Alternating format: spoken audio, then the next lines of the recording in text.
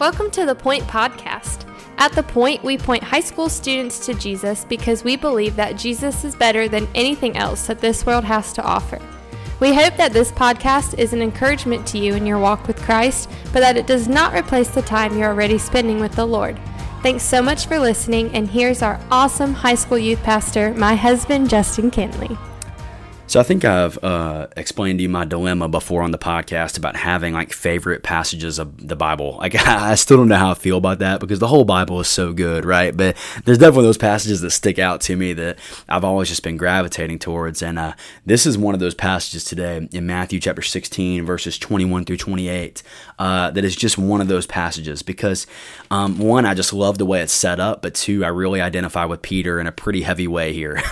Because if you go back to last night's episode on the podcast, Peter has a great moment, right? Jesus says, "Who do you say that I am?" And Peter responds as, "You are the Christ. You're the Son of the living God. You're the Messiah," right? That's amazing. That's awesome. Go, Peter. It's this incredible moment. And then what we're about to see is that Peter has a pretty terrible moment.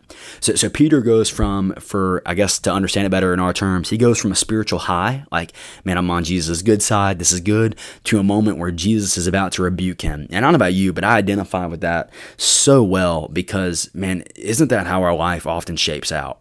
One day I walk and I look away and I'm like, man, I feel like I really followed Jesus well there. And then the next day I'm like, gosh, what am I doing? You know what I'm saying? I have those moments, and Peter has that moment here. And I look, because what happens is Jesus basically, at this point in Matthew's gospel, Jesus is going to begin to predict his death.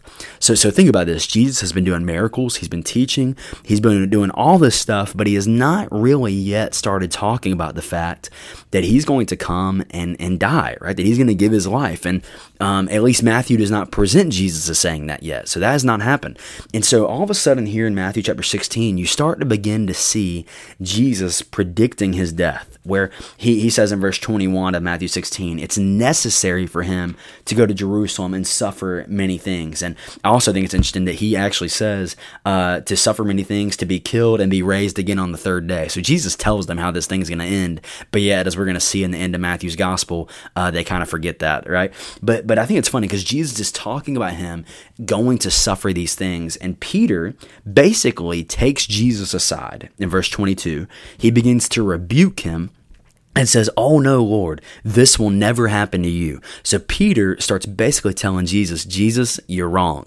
All these things that you're saying is going to happen to you isn't going to happen." And that makes sense, right? I mean, Jesus is popular. Jesus is doing awesome things. He's healing people. And Peter's like, no, Jesus, that's not going to happen to you. And then listen to what Jesus says. He says, "Get behind me, Satan. You are a hindrance because you're thinking about God's concerns, but not humans' concerns."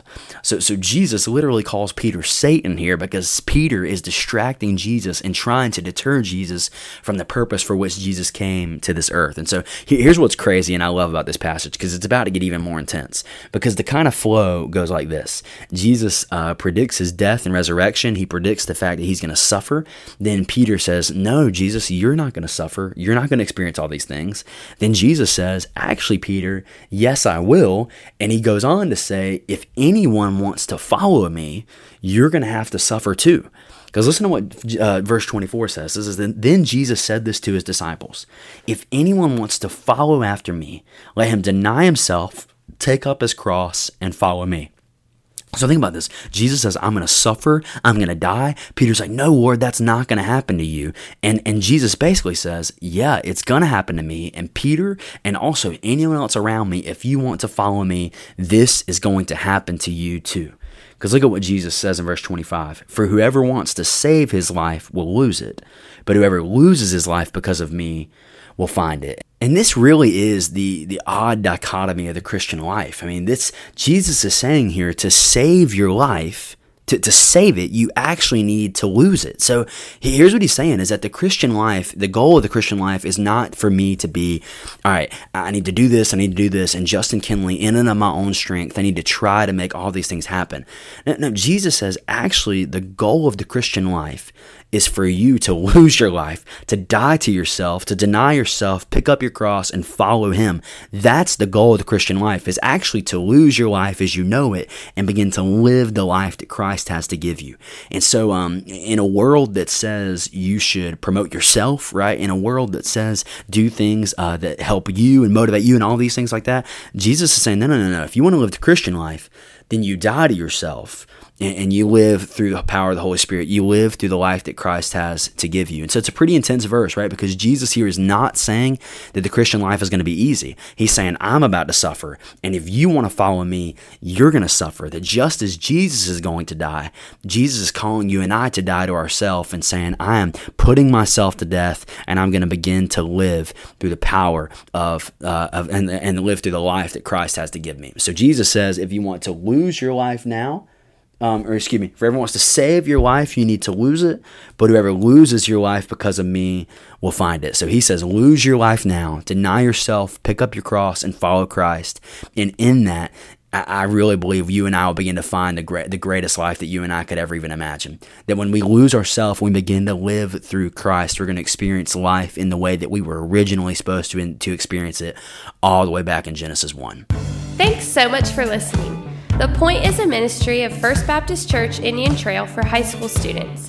We offer life groups every Sunday morning at 8, 9:30, and 11 o'clock, and we meet on Wednesday nights at 6:15. For more information, you can go to our church's website at fbcit.org.